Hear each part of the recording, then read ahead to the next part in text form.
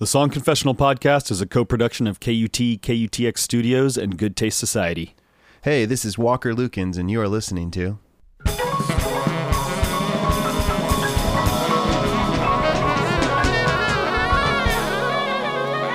you ready? Okay. Song.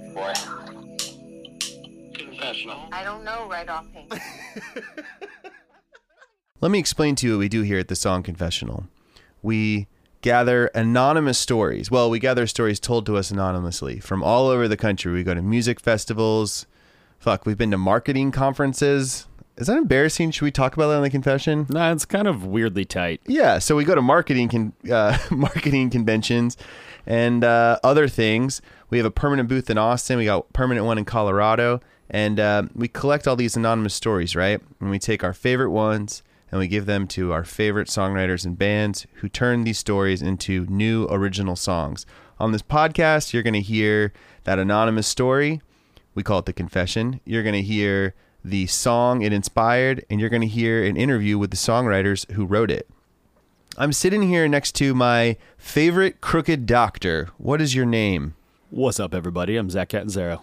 And Zach, who wrote our song today? We got Capyac, originally from our beautiful city of Austin, Texas. They are from Austin, Texas, but these guys have spent most of the last 6 or 7 years all over. They were living in LA for a while. Now they're stationed in Europe. We'll talk a little bit about why they've moved around so much later in our interview. But first, I kind of want to tell you how I heard about this band because it's involves lots of people that we know. So our old guitar player, Kyle, who was in our band, me and Zach's band, from 2013, so pre-Zach, until 2017, when he left the music industry. Okay, that's not true. He didn't leave the music industry. He quit the band.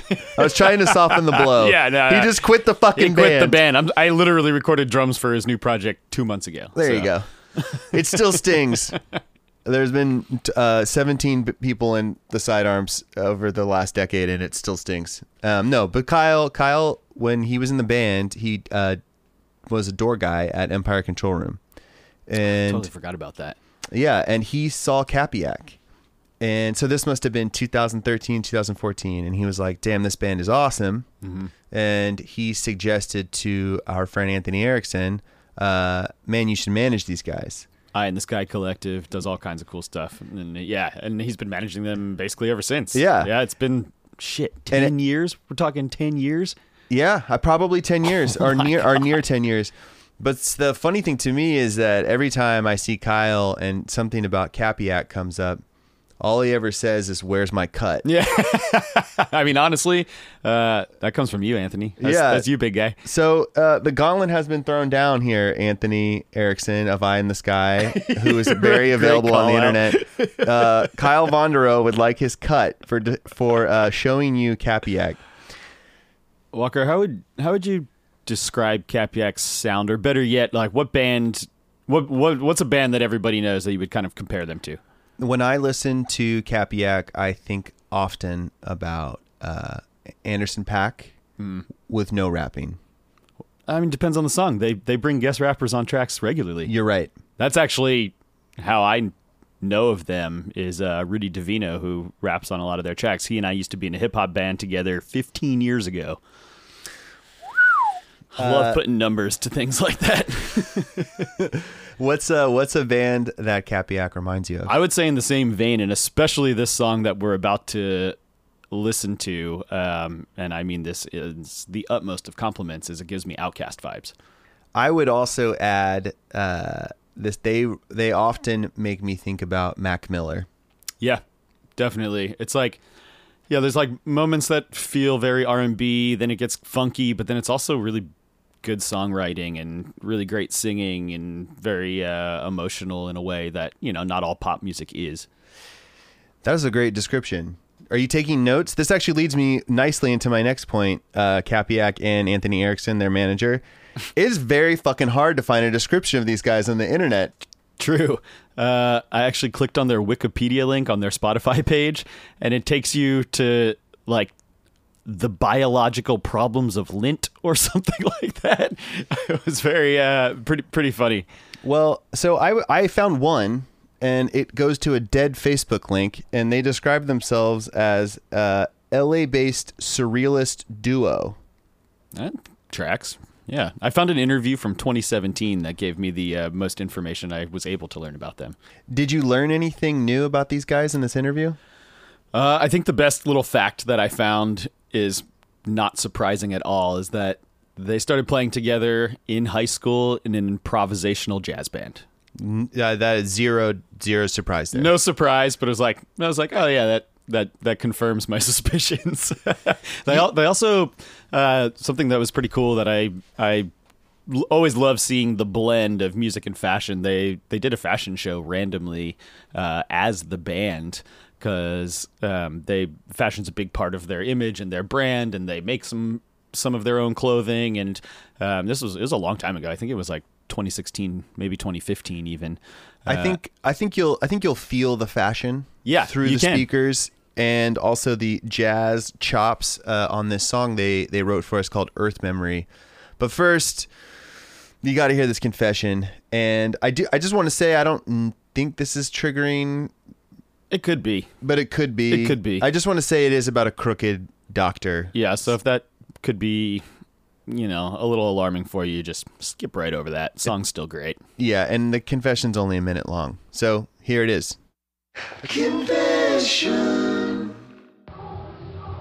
Yes, I am a 46-year-old physician. I'm also a drug addict. I prescribe patients opiates and other forms of narcotic medications, and I would at times use those with those patients.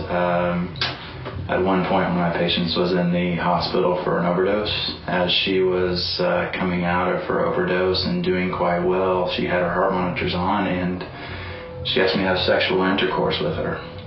And so I obliged, began having sexual intercourse with her. Her heart rate went up, the monitors went off, and the nurses came barging into the room. Fortunately, I was able to dismount and rub up in time to sit there and look very concerned. And now here's EarthMemory by Capyac.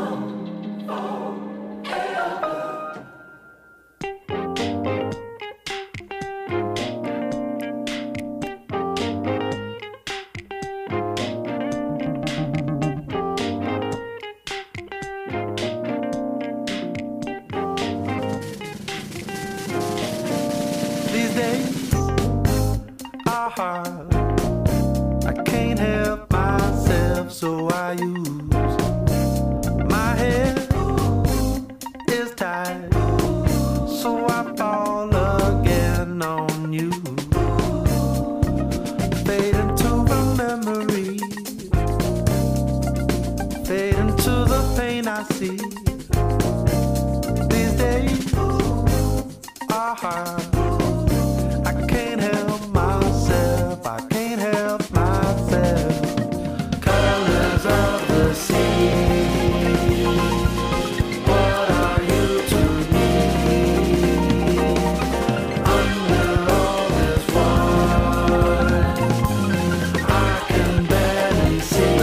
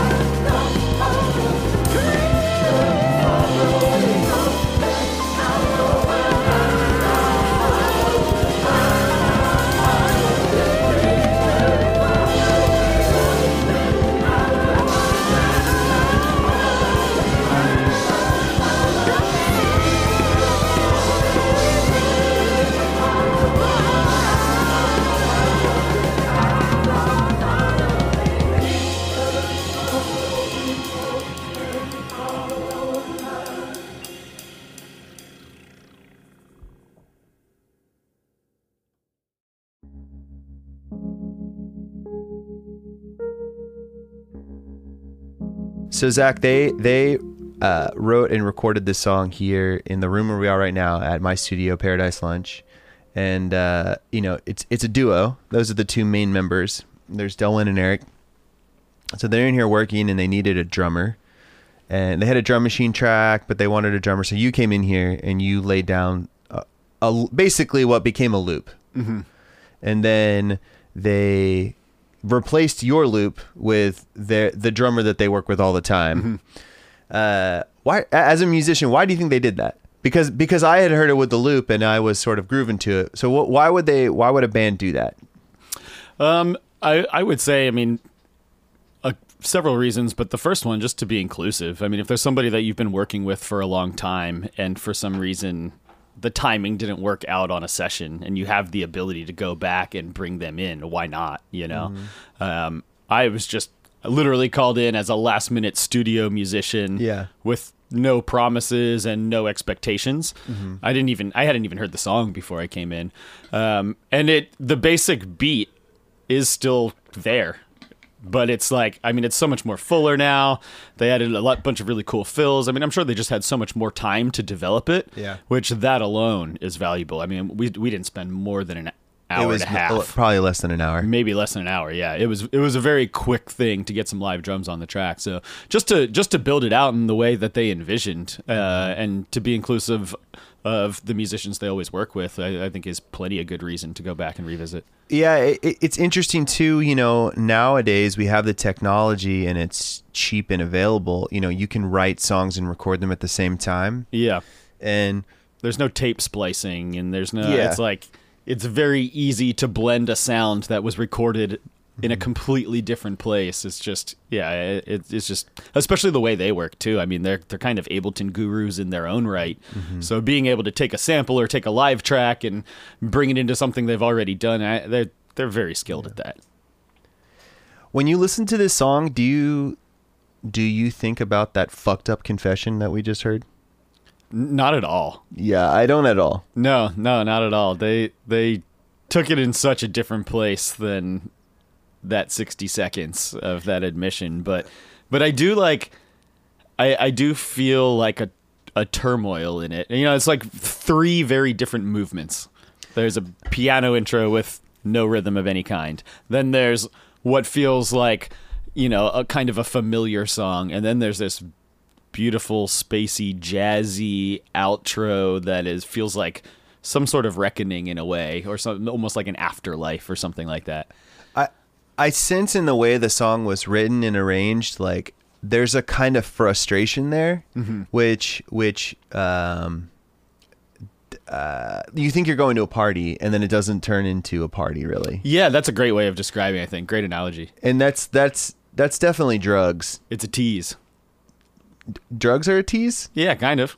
Yeah. It's a promise of something better that is like, in the moment, you're probably like, oh yeah, this promise is fulfilled. And then, there's always something afterwards that makes you feel a little weird. Especially people who have a very noticeable addiction, whether it's alcohol or weed or something else. I guess ostensibly you got into it because at some point it made you feel good mm-hmm. and relaxed, and then it's just not that at all anymore for you. And he recognizes that he has an addiction. The doctor. Yeah. The confessor recognizes that. He blatantly tells us that, mm-hmm. and then also tells us that he's an enabler. Mm-hmm. So he's enabling other addicts as well. I got to be honest with you. I have some trauma around doctors.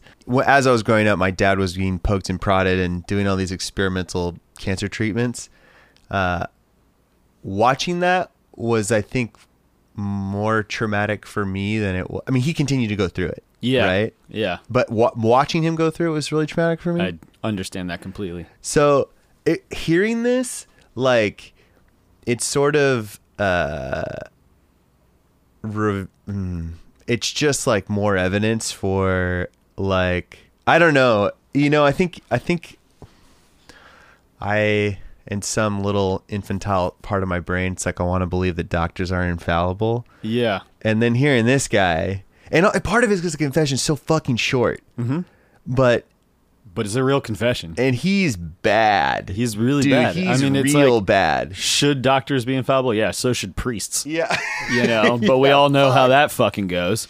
So it's definitely, yeah, it's cringy and it's triggering because it's one of those things that confirms a fear that a lot of us have. Yeah. That I mean, you're right. There's movies about crooked doctors. There's podcasts about crooked doctors. I mean, it's similar to murder mystery. We like fascinating and thinking about those kind of fucked up, twisted things in society. The odds are very high that he was at Hotel Magdalena on vacation, at least having fun. He could have been there for an event or to eat, but maybe on vacation. And I could, obviously why he feels guilty is not hard to understand, but just thinking about this guy like having the means to go to a nice hotel because he's a doctor, and here he is telling us this shit.